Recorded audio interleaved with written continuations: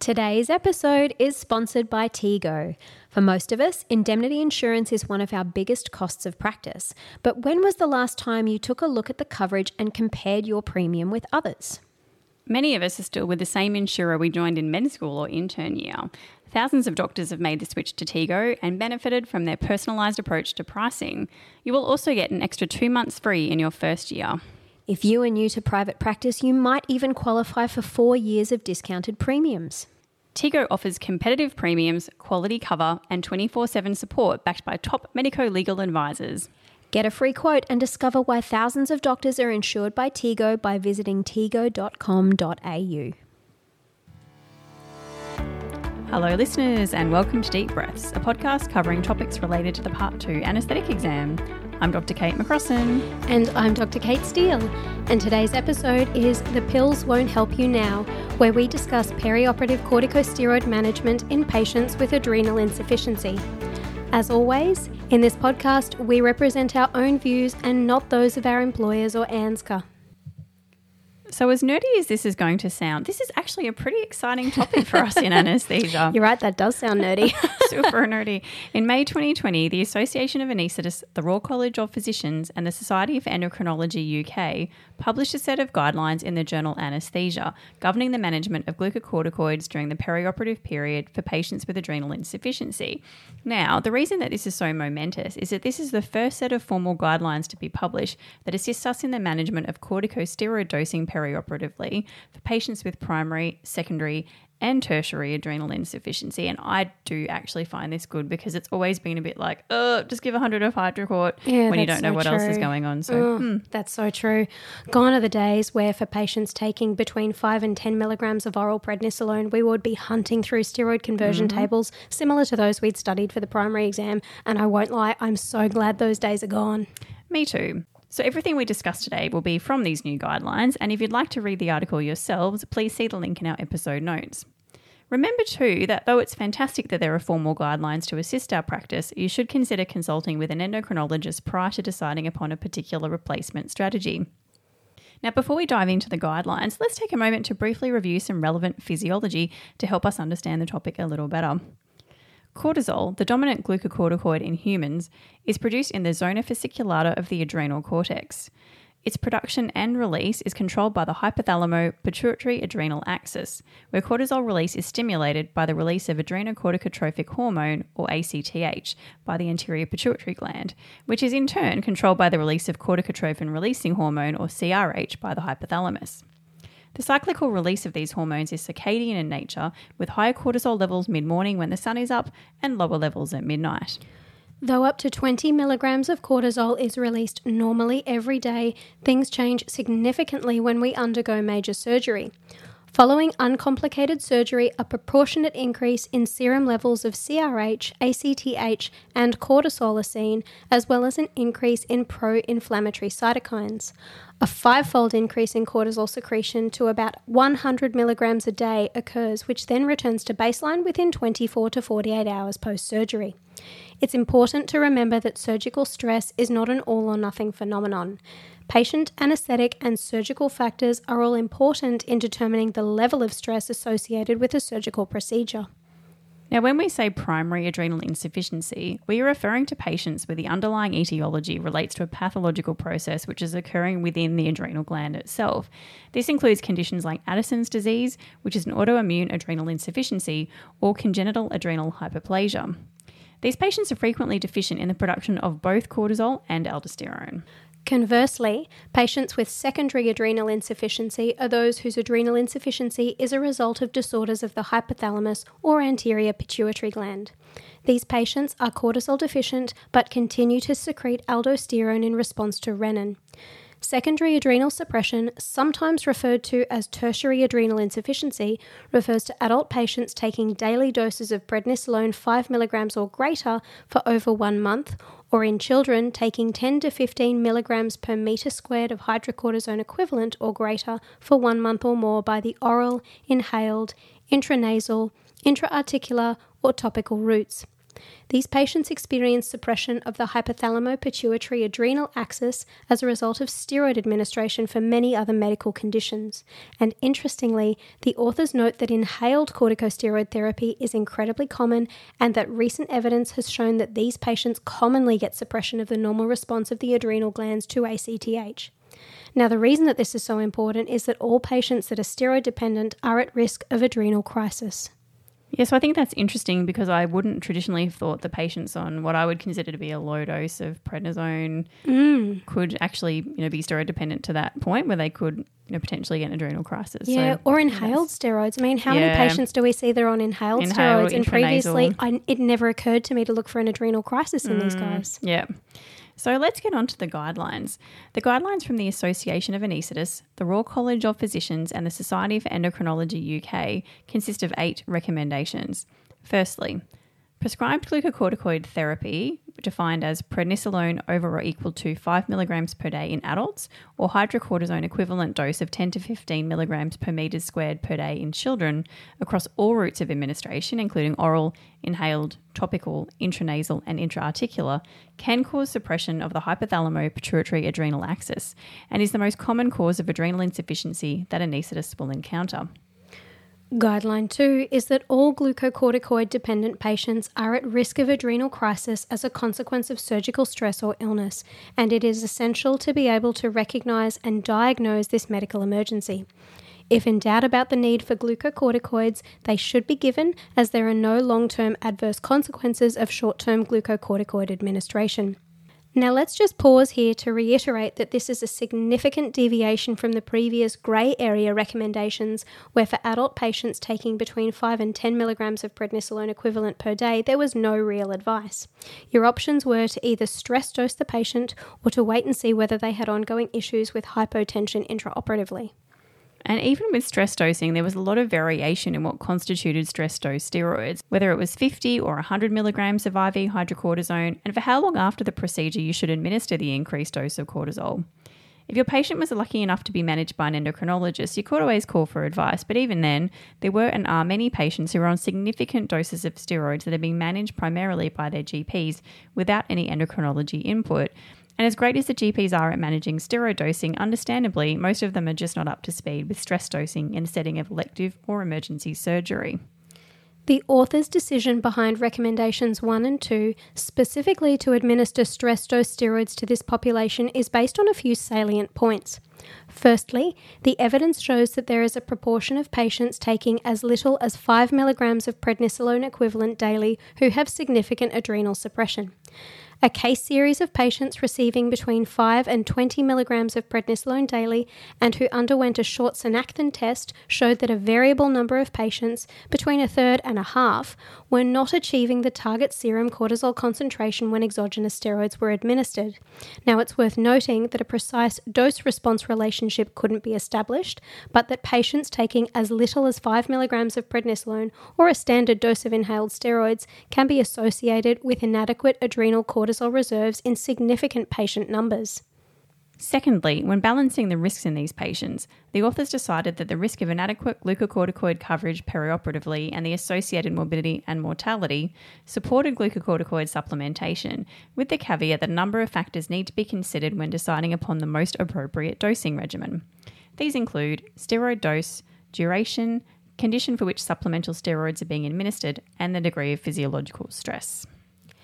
Recommendation 3 is that patients with a long-standing diagnosis of adrenal insufficiency are often well informed about their disease.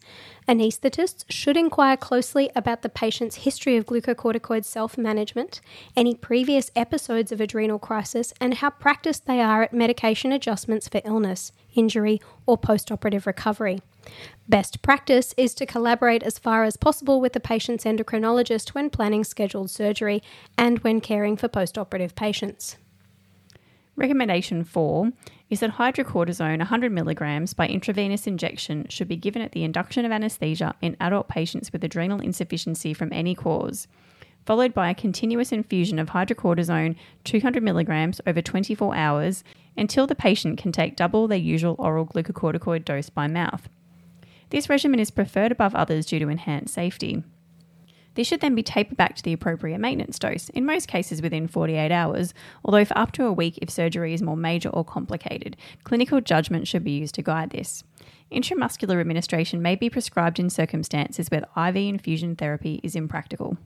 So, look, again, I just want to pause here because within these guidelines, there are 3 tables that summarise the dosing recommendations for these patients really succinctly and really well.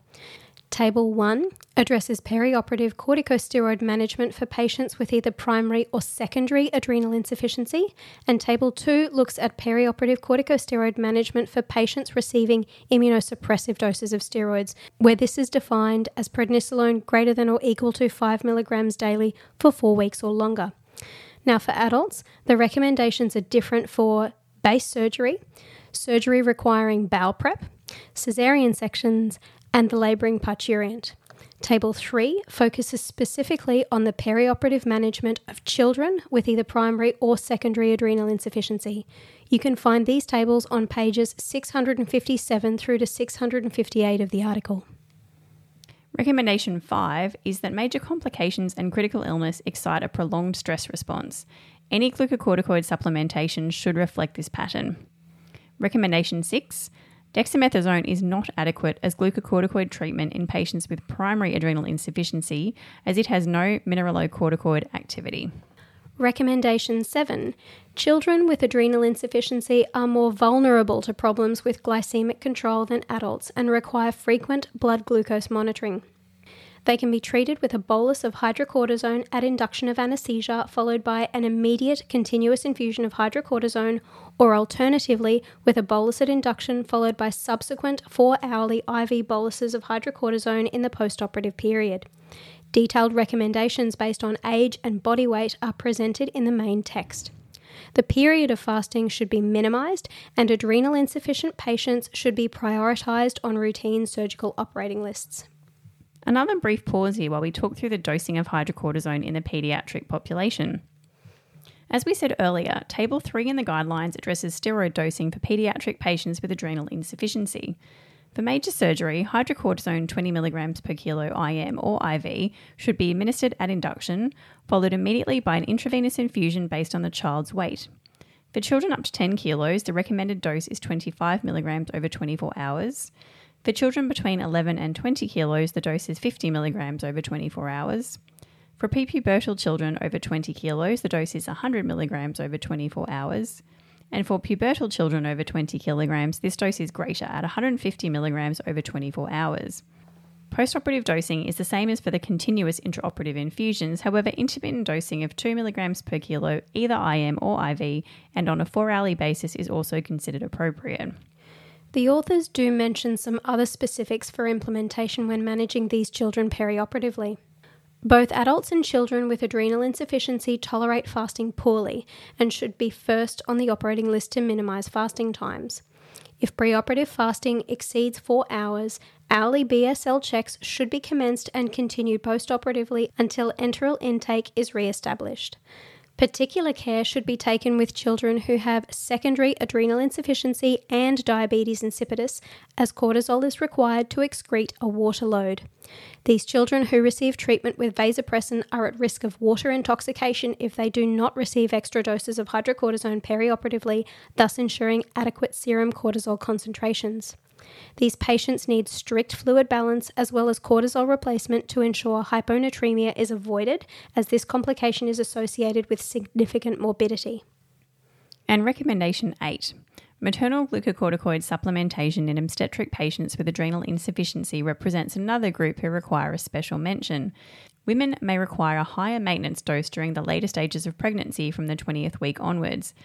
And stress dose supplementation is recommended using hydrocortisone 100 milligrams at the onset of labour, then either by continuous IV infusion of hydrocortisone 200 milligrams over 24 hours or 50 milligrams intramuscularly every 6 hours until delivery. Now, we both agree that these guidelines are incredibly straightforward and frankly easy to follow, which makes all of our lives a little easier. Absolutely, but there are a few more pertinent talking points that we should cover that are addressed by the authors and specifically relate to our anaesthetic practice.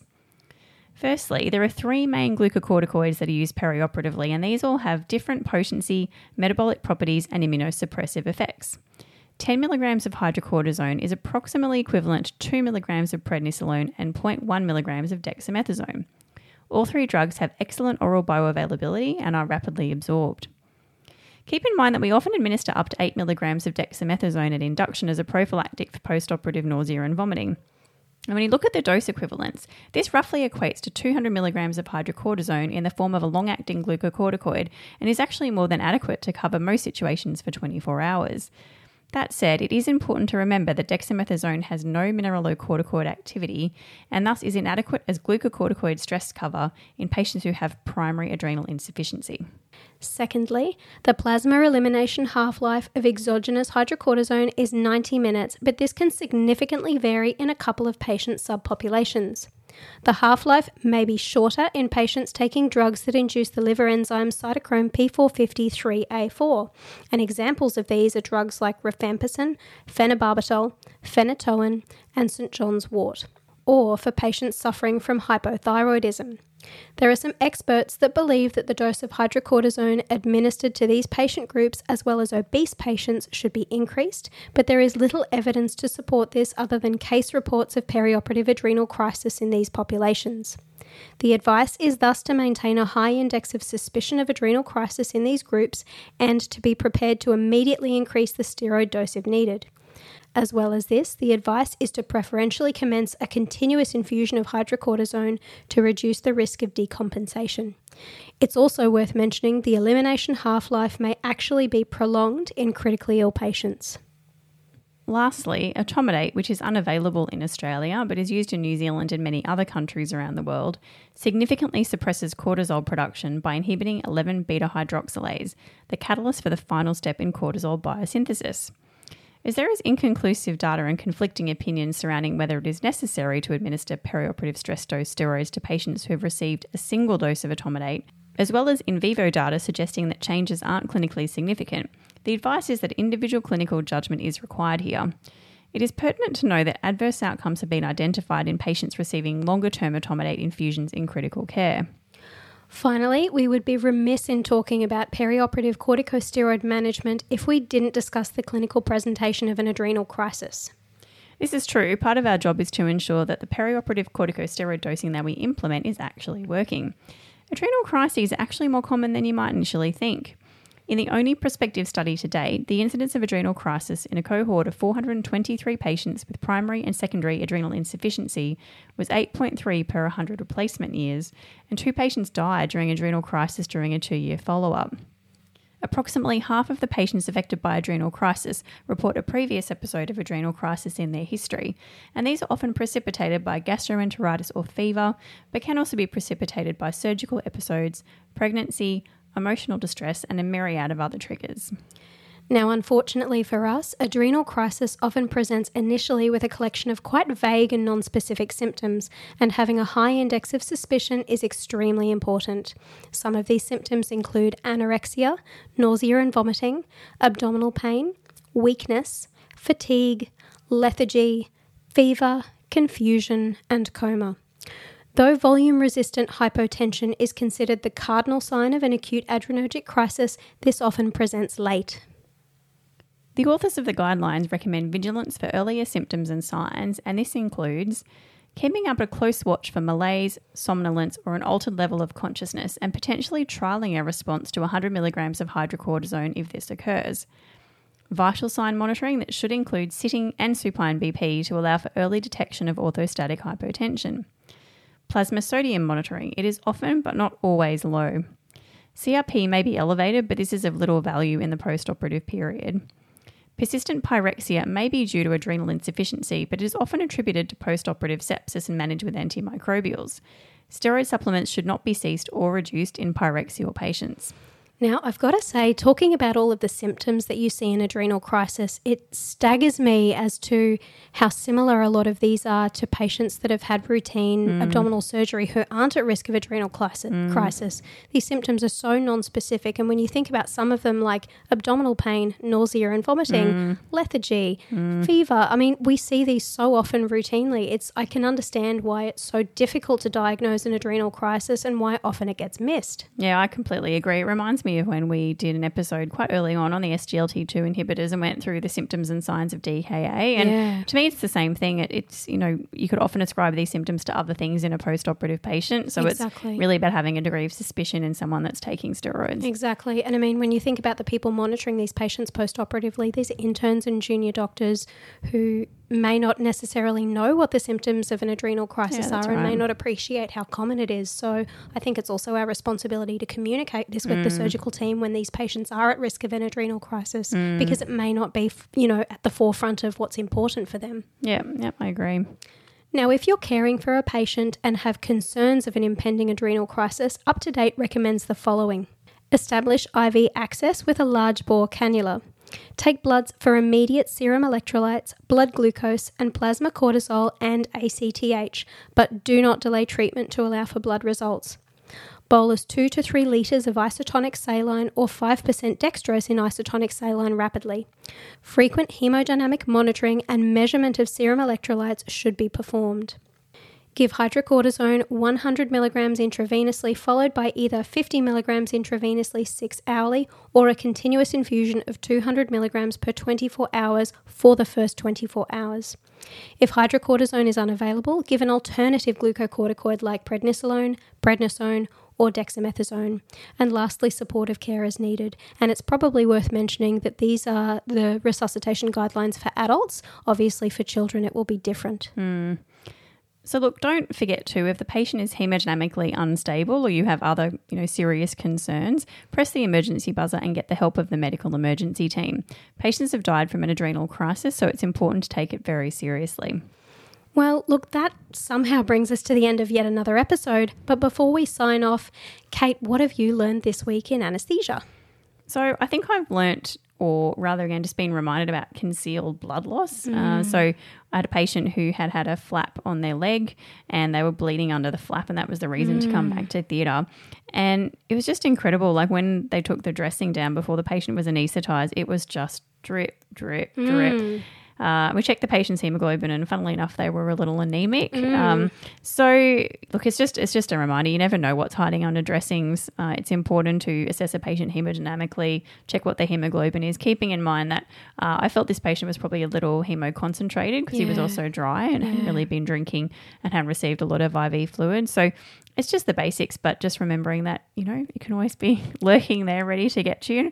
And so I'm glad that, we checked the hemoglobin and made sure the patient was safe before we anaesthetised them. Fair enough. What about you? What have you learnt in anaesthesia this week? Well, look, interestingly enough, what I've learned also has to do with vigilance, but in a slightly different form.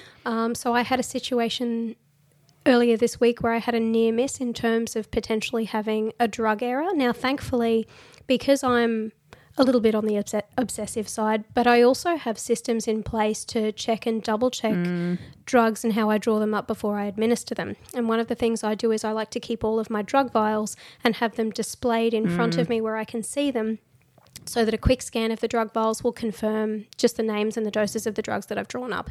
And it was during that process of a quick scan of the vials that I noticed that there was something that I didn't expect, some in a vial that looked very similar to what I thought I'd drawn up. And thankfully I managed to identify the issue and correct it before the patient received any drugs. But it just goes to show that we are human. Humans are fallible. We do make mistakes. And I think it's important to have little fail-safes and things that you can do to try and reduce the risk of having these problems. Yeah, 100%. Good reminder. Yeah. Thank you so much for joining us on what has been a serious but important topic. As always, you can contact us at deepbreathspod@gmail.com. We'd love it if you spread the word to follow us on your favourite podcast platform and give us a 5-star rating if you like what you hear. And if you know someone that you think would be a great interviewee or have a topic that you'd like us to cover, please feel free to let us know. Thanks for listening, and we hope you can join us next time on Deep Breaths.